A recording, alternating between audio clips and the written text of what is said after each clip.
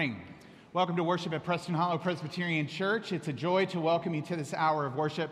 If you happen to be visiting among us, we want to say a special welcome to you.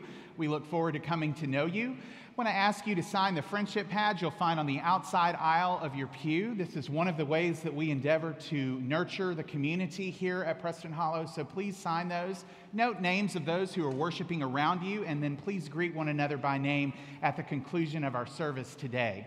You'll notice a number of announcements on the back of your bulletin, a couple that I'd like to highlight for you. Next Sunday, we will have our congregational meeting for the purpose of receiving a report from the Church Officer Nominating Committee. You'll find their report inside your bulletin. Please note that and be prepared for next week's meeting at 10:35 here in the sanctuary. Finally, I want you to know that Lent begins this week, and we will acknowledge that with our annual Ash Wednesday services that will take place here in the sanctuary at 12:15 p.m. and at 7 p.m., and we hope that you will include that as we begin to have our Lenten season and as we begin to walk through that season together. Friends, this is the day that the Lord has made. Let us rejoice and be glad in it, and let us worship Holy God.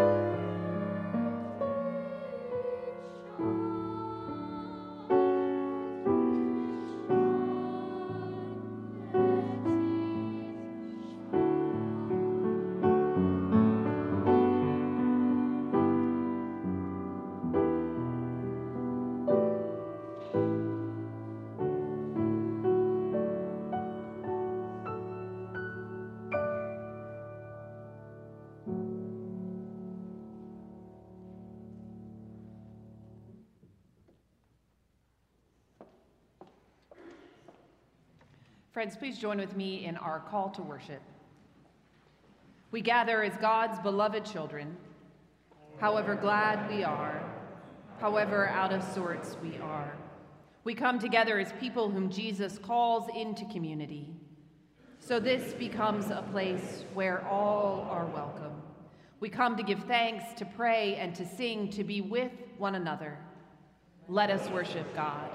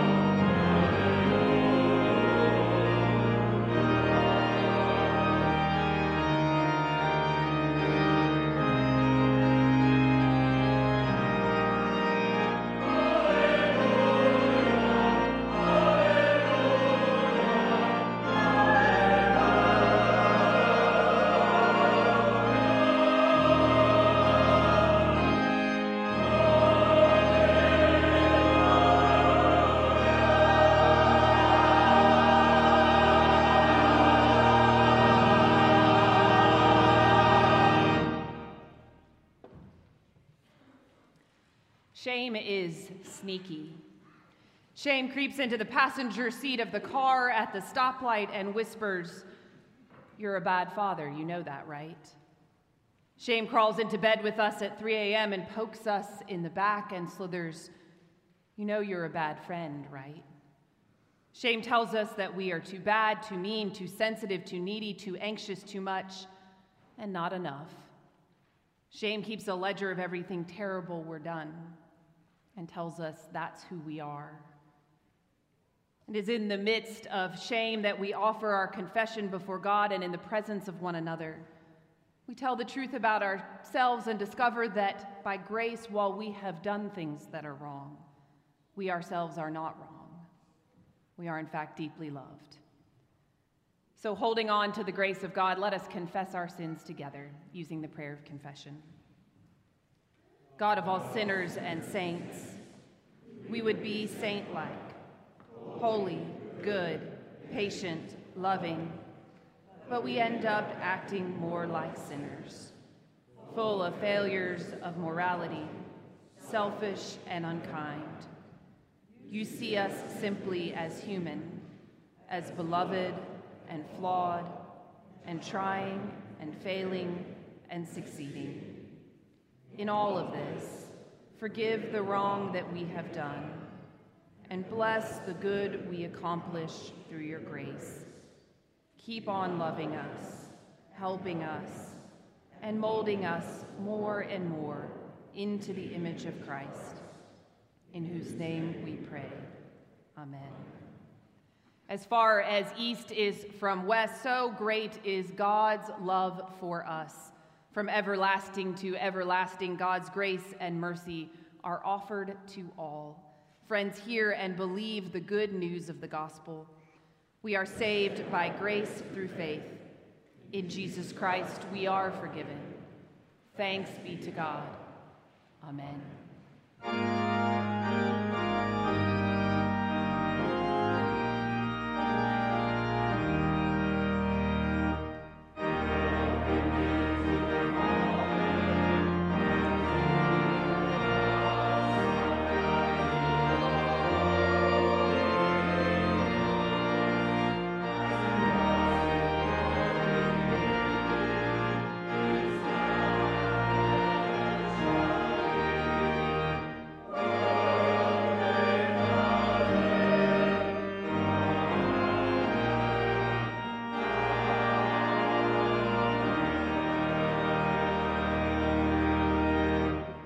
You may be seated. Let us pray. Gracious God, your word is a lamp to our feet and a light to our path. It is our hope in the midst of shame and sorrow. Give us the grace this day to receive your truth in faith and in love. Strengthen us to follow on the path you have set before us. Through Jesus Christ our Lord, we pray. Amen.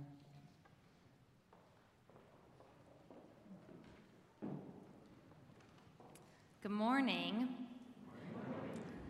This Sunday we are closing out our sermon series, Is It Just Me?, with the light and easy topic of shame. So we're going to read from 1 Samuel chapter 1, select verses between verse 1 and 18. Listen now for a word from the Lord. There was a certain man whose name was Elkanah. He had 2 wives. The name of one was Hannah, and the other was Peninnah. And Peninnah had children, but Hannah had no children. Now Elkanah used to go up year by year from his town to worship, to sacrifice to the Lord of hosts at Shiloh. On the day when Elkanah sacrificed, he would give portions to his wife and sons and daughters, but to Hannah he gave double portion, because he loved her, though the Lord had closed her womb. And Hannah's rival used to provoke her severely to irritate her, because the Lord had closed her womb. So Hannah would weep and not eat. After the family had eaten and drunk at Shiloh, Hannah rose and presented herself before the Lord. Now Eli, the priest, was sitting on the seat beside the doorpost of the temple of the Lord. And Hannah was deeply distressed and praying to God, weeping bitterly. And she made this vow. O Lord of hosts, if only you will look on the misery of your servant and remember me.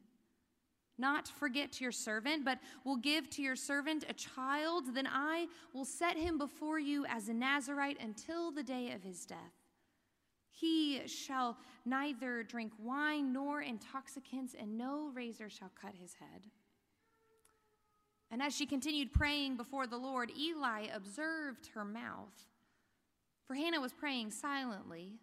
Only her lips moved, but her voice was not heard.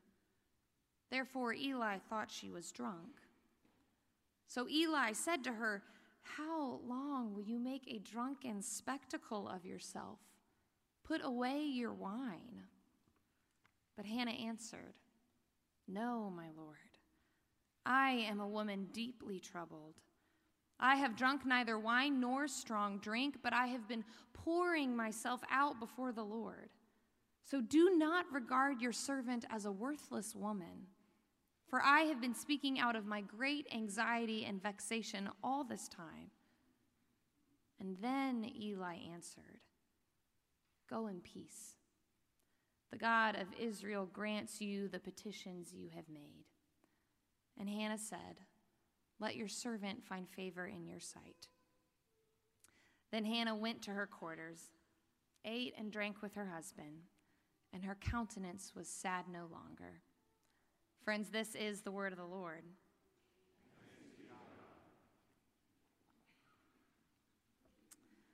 So when I was 15 years old, I took a good long walk with shame. It was shortly after I received my learner's permit, but before I had my driver's license. And in Kansas, there's this period of time where you can drive to school and to work and to church by yourself before you get your driver's license. So it was in that season. My brother and I were on our way to youth group on a Sunday night, and I realized that I needed to get gas. Now, out of a list of things that parents get nervous about when it comes to their kids driving, getting gas is not super high on the list. We get nervous about highway driving, driving in the rain, rush hour traffic. I don't even have kids, and I get nervous about that for our youth. However, you don't hear parents say very often, "Gosh, I'm just so nervous. She's going to have to get gas today." I mean, how hard can it be?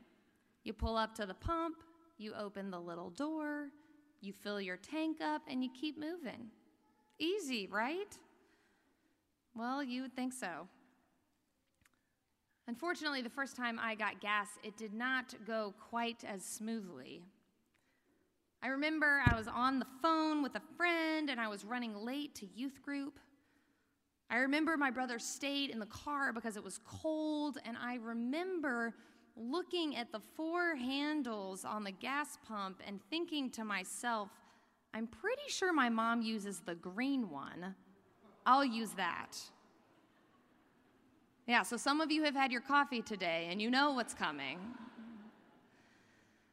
So I pinch the phone to my shoulder, and I grab the far left handle, and I turn around, and I try to fill up the tank.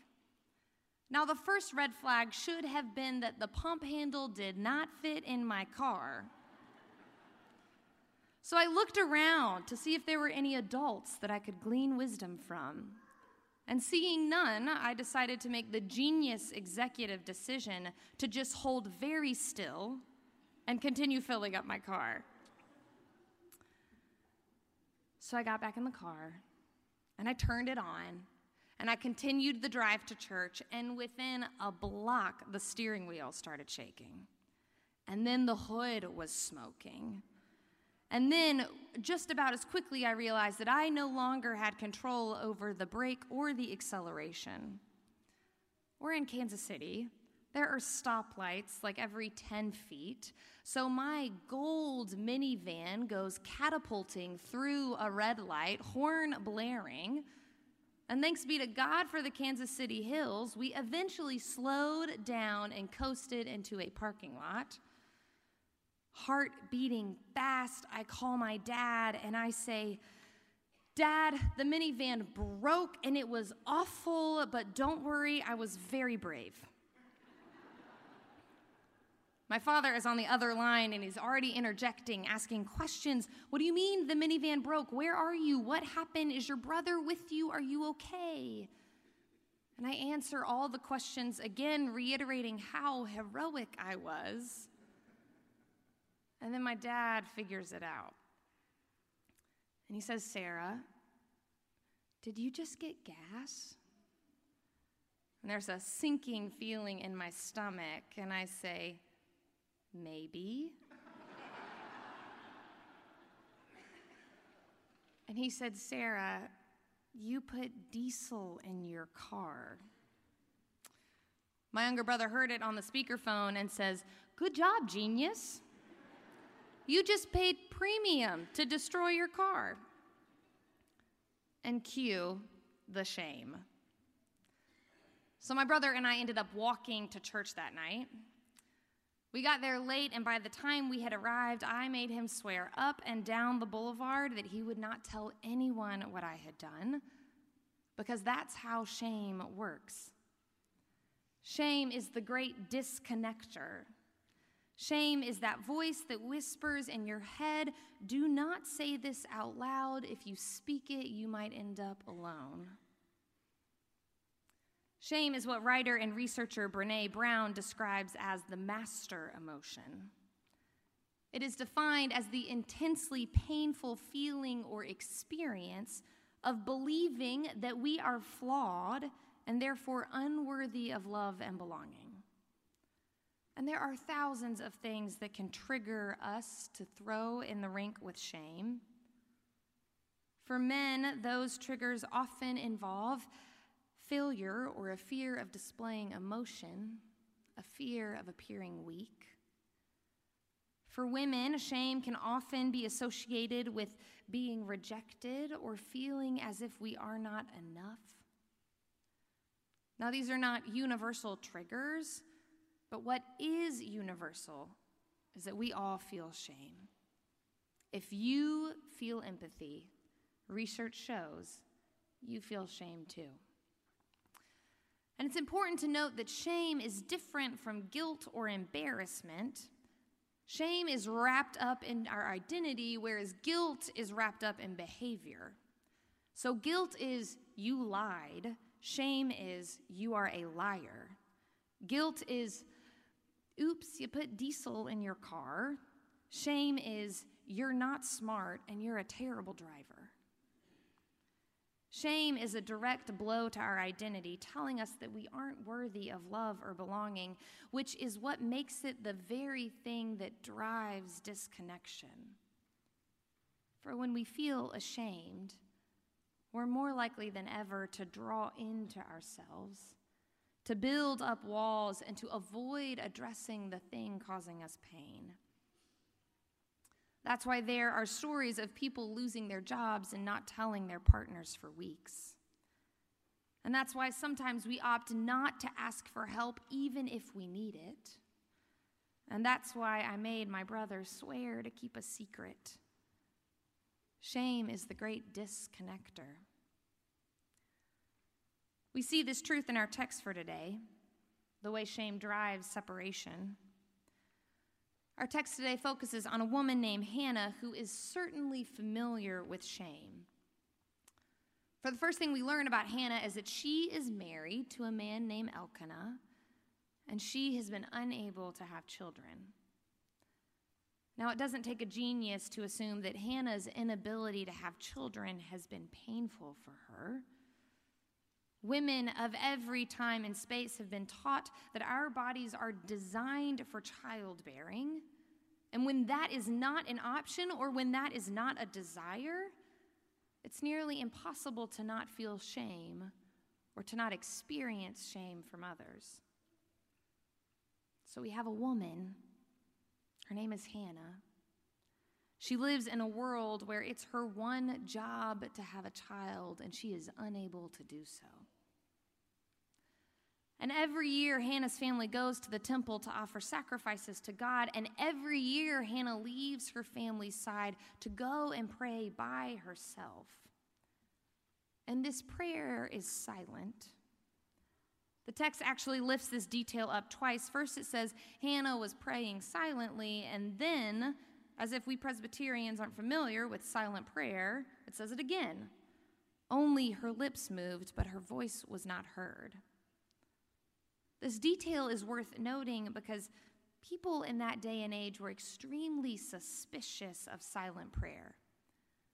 The thought was, if you wanted God to hear your prayers, then you better speak them out loud. And if you were praying to yourself, then the concern was that there might be something unholy about your prayers that you are trying to hide. So there was great suspicion. And despite this, Hannah prays silently. And I can only assume that that comes out of a desire to keep her shame to herself. It sounds to me like that small voice that says, "You better not speak this out loud. If you do, you might be alone." So Hannah is alone in the temple, away from her family in a city that is unfamiliar. She is praying to herself, but instead of lifting up prayers and in a community that could pray alongside with and for her, she does so silently. And all of these variables point to the fact that shame drives disconnection. For there's no family with her. She's not sharing her grief with her husband. She's not praying in community. She's alone. That is, until Eli shows up. So Eli is the priest in the temple while Hannah is praying, and Eli sees Hannah praying silently to herself, and in the least pastoral response recorded in all of history, Eli walks up to her and asks her if she's drunk. Smooth, right? Good job, Eli. However, fortunately for Eli, Hannah offers him a chance to redeem himself. Hannah explains her situation. She says, "I am a woman in deep trouble. I have been pouring out my soul to the Lord. I have been speaking with great anxiety all this time." Hannah paints a picture of her shame. She doesn't go into detail, but she doesn't hold back either. And fortunately, Eli gets it right this time. Fortunately, Eli seems to recognize the shame she's carrying. He didn't see it at first, but now he sees it and he responds with grace. And he says, "Go in peace, and may God grant you your request." This is a powerful moment to me because it's a moment of connection and honesty in a sea of disconnection and shame for Hannah. And what makes it even more powerful to me is the fact that Eli didn't get it right the first time, but he tried again. And the fact that the next thing we hear about Hannah is that she is returning home to her family, that they eat a meal together, and that she's not recorded crying anymore. Now, I cannot assume that this one back and forth conversation with a priest in the temple changed Hannah for all time, but I do wonder if this moment of connection served as a moment of refuge in the midst of a storm. And I do wonder if this is our job as people of faith, to resist the temptation to disconnect in the face of shame, and to offer opportunities and grace for connection to those around us. So how do we do that? I don't have easy answers, but I do have one idea of what not to do. One of the greatest blessings about being in seminary is it tends to be one of the most diverse communities you can be a part of. It's racially diverse, ethnically diverse, denominationally diverse, people of all different ages and stages of life. It's beautiful. And I remember my very first semester in seminary, I was in a small seminar class that sat with our chairs in a circle, the teacher at the front. I don't remember the details of that day, but I remember we had been having an engaging discussion on race. And my professor brought up the Sankofa. A Sankofa is a beautiful Ghanaian symbol of a bird looking backwards over its shoulder. It is commonly used in African cultures to express the value of reaching back to knowledge gained in the past and bringing it into the present in order to make positive progress. Now, at this point in my seminary journey, I had heard the Sankofa a few times. I was familiar with it. However, when my teacher turned and looked directly at me and said, "Sarah, what is the significance of the Sankofa?" I froze. You see, I had heard dozens of times before that it was unhelpful for white people to speak on behalf of African American people in our nation, because when we do, we rob the narrative. As a result, one of my main learnings as a person with white privilege that it has been a whole lot more important that I listen more than I speak. So when my professor turned to me to ask what the Sankofa symbolized, I panicked. And I thought, surely this must be one of those moments where it's my job to listen more than to speak. And so in an instinct, I turned and looked at the African American student sitting to my right. And without hesitation, my classmate said back, "I cannot believe you just looked at me because I'm black." I felt as if I had been punched in the gut. And she was right. That is what had happened. My intention and hope was to pass the mic, to do more listening than speaking, to be aware that I have no historical roots to Ghana and that there are people in this space that love and cherish this symbol. However, as positive as my intention had been, my action had made my classmate, who I deeply respected, feel tokenized. And in front of the whole class, I had been called on the carpet for my mistake. So I immediately apologized and tried to answer the question, but it was too late. My throat was tight. I was blinking back tears. You know that feeling. It's shame. The damage had been done, and it left such an impact on me that I did not voluntarily raise my hand to speak about a matter related to race in class until the semester I graduated. That didn't mean that I didn't care. That didn't mean that I wasn't listening. It didn't mean that I wasn't invested. I certainly was. But shame is the great disconnector. And I was so afraid of saying the wrong thing that I thought it would be better if I remove myself from the conversation altogether. I tell you this story. It's not a story I'm proud of. But I tell you this story because shame tells us to build up walls. Shame will tell us to go through the storm alone, to pray silently instead of with community, to swear up and down the boulevard that you won't tell a soul.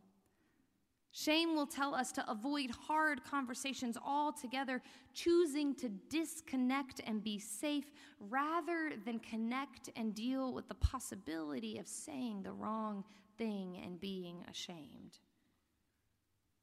However, what I have learned is that our job as people of faith is to choose connection.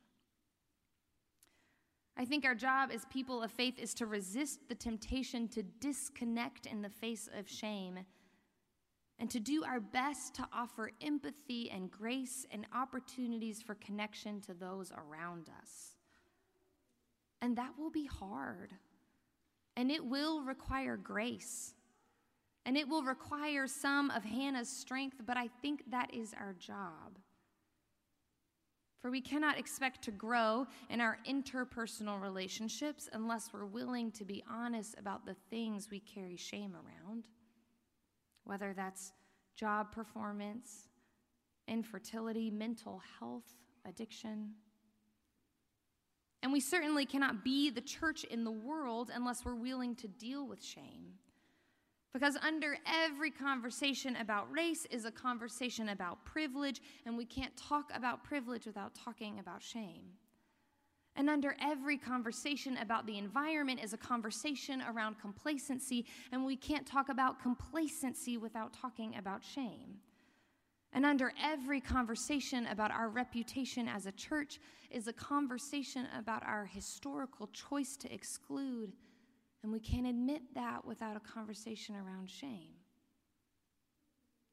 We, as people of faith, are called to wrestle with shame because there is no more room in this world for disconnection.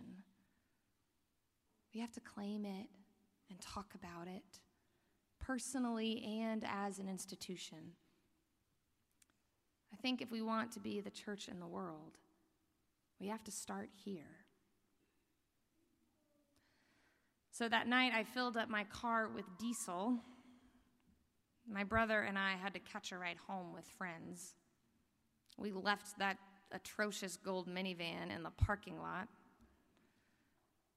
And when I got home, I remember my dad was in his office reading, and I kicked off my shoes by the back door and quietly walked up the stairs and eventually went and sat on the ottoman in his office.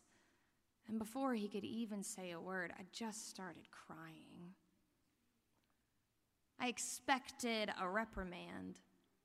I expected a go to your room and think about what you've done, that disconnected shame. But instead, what I got was fierce love. My dad said to me, Sarah, at the end of the day, all that matters to me when it comes to your car is that you are safe. A car is just a thing. It will be fine. And Google told me that you can siphon diesel out. What matters to me is that you are okay because I love you. And for the first time that night, I lifted my head and was able to have eye contact with the man that raised me. Friends, shame is the driving force that prevents us from relating fully to one another. And it is the driving force that prevents us from addressing so many of the world's most urgent needs. However, when shame is met with empathy, with a, it's going to be okay, I love you, or with a go in peace and may it be so, then shame does not have ground to stand on. So if we want to be God's church in the world, if we want to be people with authentic and meaningful relationships, and if we want to be a church that is challenging some of the world's most pressing issues, then may we take a lesson from Hannah and Eli. Like Hannah, may we be brave enough to speak our truth. And like Eli, may we learn to offer grace and connection even if we get it wrong the first time. It will not be easy. It will be messy. But I am confident that the Holy Spirit will keep guiding us home. Friends, pray with me. Lord, we believe. Help our unbelief. In Christ's name we pray. Amen.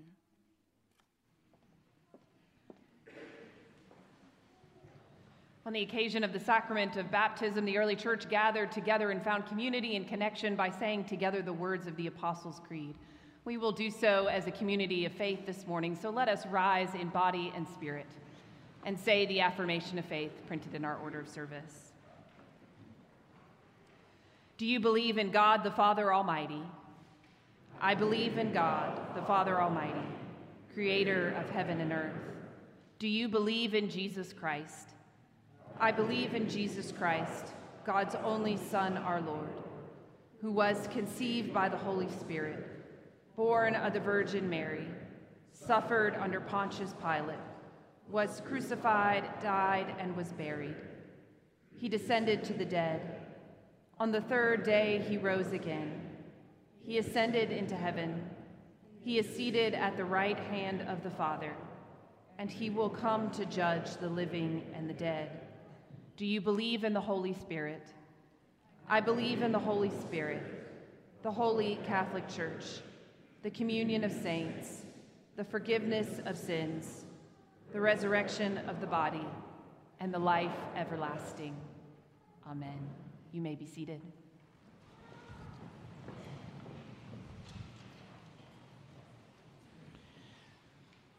Friends, as we turn our attention to prayer, I want to call to your mind the joys and concerns that you will find printed on the back of your bulletin and commend those prayers to your personal prayer life in the coming week as you remember them. I also want to note a couple of joys in our community. We are grateful to say that our participants in the racial ethnic pilgrimage have returned safely, and they have experienced a wonderful and meaningful time. You can read some about that on the blog posts that they have provided, and we look forward to learning through their eyes and through their experiences. We also celebrate the birth of James Luke to Rachel and Hunter Kennedy. We celebrate with the Kennedy family on this latest addition to their family and pray God's blessings upon them in this new chapter of their life together. Also, please remember to sign the care letters. Those are letters that are outside the north transept doors to my right. You will find those letters under the windows.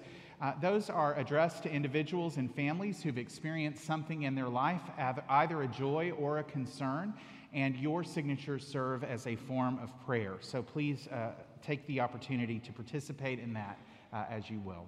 Friends, let us unite our hearts and minds together in prayer as we pray together. Out of our ordinary, everyday lives, Holy God, you have gathered us here to this time of worship and this time of praise. We join our hearts with those who have gone before us to praise you and to give thanks for your goodness and mercy, to immerse ourselves in your grace and in your love. There are times, Lord, that we find it difficult to sense you in our midst. It's times when we reflect on our world and the state that it is in. We think of areas across this globe that are marked more by war and by terrorism. And we think of people who are affected, families and children, and those who are affected directly by the upheaval of life in war-torn areas. Our world is broken, Lord, and we need your grace and your mercy. More close to home, we think of our nation and we pray for the politics of our nation and the absence of civil discourse. And we ask your blessings would be upon all who stand to serve. And we ask that you would give each one of us wisdom and grace to consider such service and to consider those that are willing to stand for this service. So we pray, Lord, that you would open our eyes and our hearts, open our minds to your presence with us. Help us to see you in the face of one another, even those with whom we disagree, or perhaps most especially. Take the chaos of the world that has found its way into our hearts, that we might experience order and form and new creation. Take the failures and defeats, the guilt and the shame that bind our spirits, that create disconnection in our lives, disconnection from others and from the world around us, and that create feelings of loneliness. Break down the walls that shame builds in our lives, and stop the tape that plays in our mind that tells us to try and go through it alone. Help us, Lord, that we can be set free to live the fullness of life that you desire for us. Take our longings for your goodness to shape our lives, to shape this community and the hurting world in which we live. And infuse us with your courage and your hope and your love. Give us your grace that peace might enter our lives anew. And then awaken us to your Holy Spirit, who is making all things new, even us. We ask in Jesus' name, who sends us out to speak love and mercy and grace to those who are waiting and longing and hoping for a sign that they are not alone, that you are a God of love, that you are a Savior who knows their name, that the Holy Spirit is leading them home.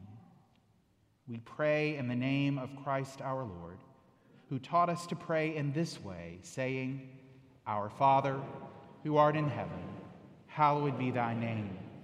Thy kingdom come, thy will be done, on earth as it is in heaven. Give us this day our daily bread, and forgive us our debts, as we forgive our debtors. And lead us not into temptation, but deliver us from evil. For thine is the kingdom, and the power, and the glory forever. Amen.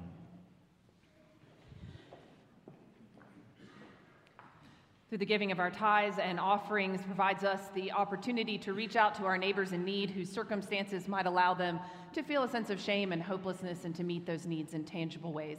And so I invite the ushers to come forward to collect this morning's tithes and offerings.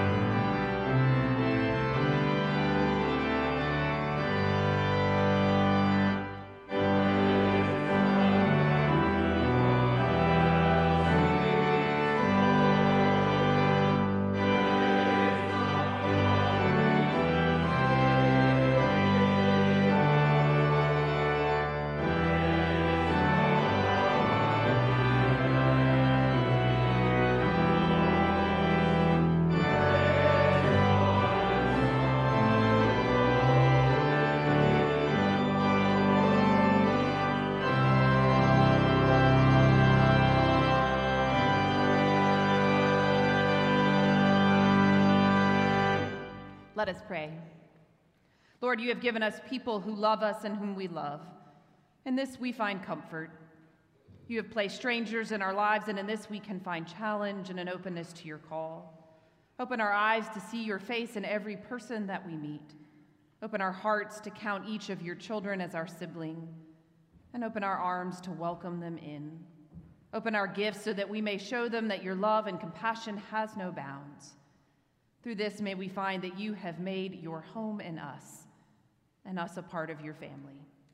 Through Christ our Lord we pray. Amen. Friends, you may be seated. It is my pleasure to welcome the Lamont family forward as they are here at the font as they present their daughter for the sacrament of baptism. Through this sacrament, God claims us and seals us as God's own forever. For we believe that Christ loves us first. It is God who first reaches out to us to claim us and to seal us as Christ's own. And so on this occasion, each time that we come to this font, you are invited to remember your own baptism. That is the claim that God has placed and sealed on your own heart and life. On behalf of the session, I present Caroline Murkison Lamont to be baptized. Nicolette and Miles, first of all, you all are troopers. This has been a long service, so it's good to see your smiling faces. I ask you these questions. Do you desire your child to be baptized? Do you?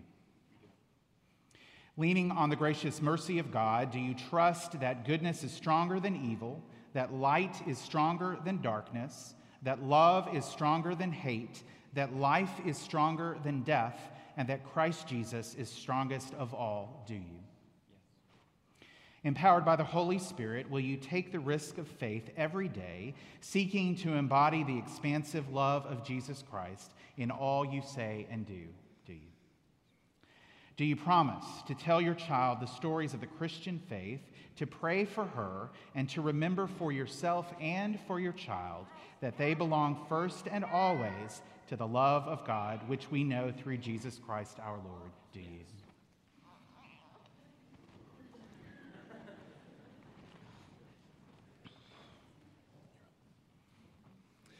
Do we, as the members of the Church of Jesus Christ, promise to guide and nurture Caroline with love and prayer through teaching and service, encouraging her to know and follow our faithful Savior, Jesus Christ?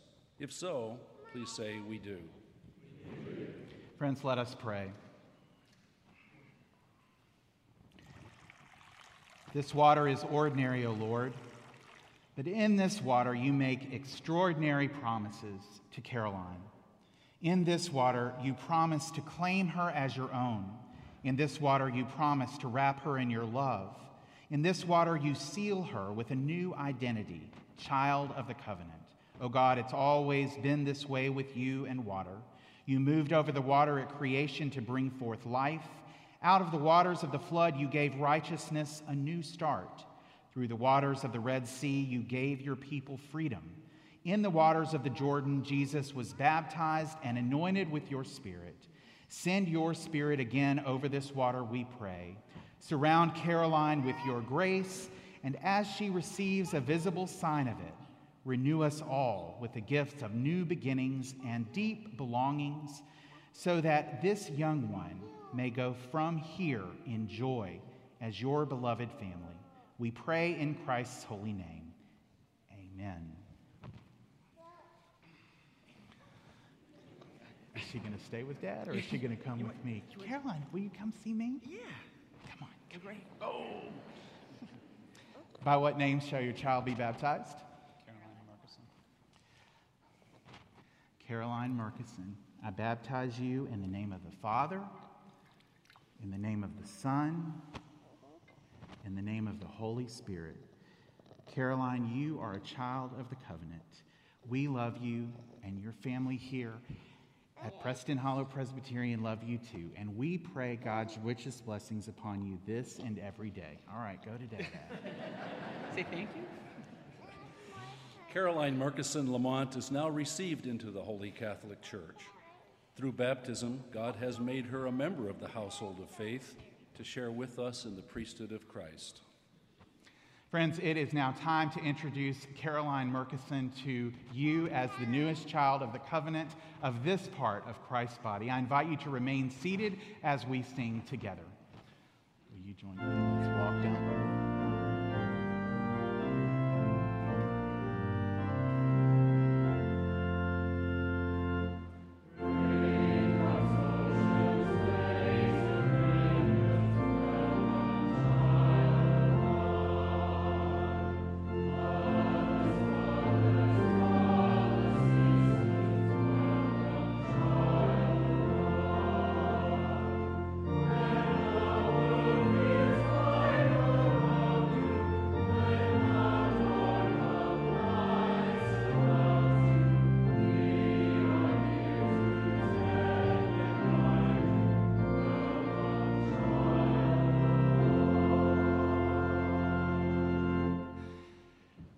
The Lamont family is being given this candle as a remembrance of this day, this important day in Caroline's life, and they're invited to light it each year to remember who they are and whose they are.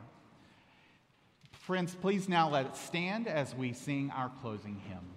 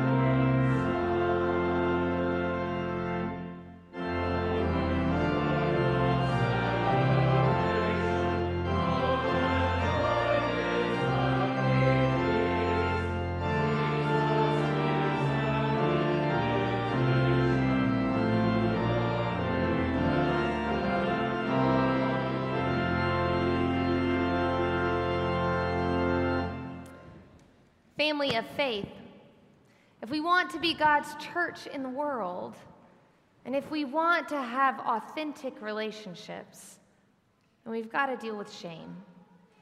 So may God grant us the bravery of Hannah to tell our story when the time arises, and the wisdom of Eli to see shame in another person when it's being spoken. And may God move between us to empower us to be people of connection.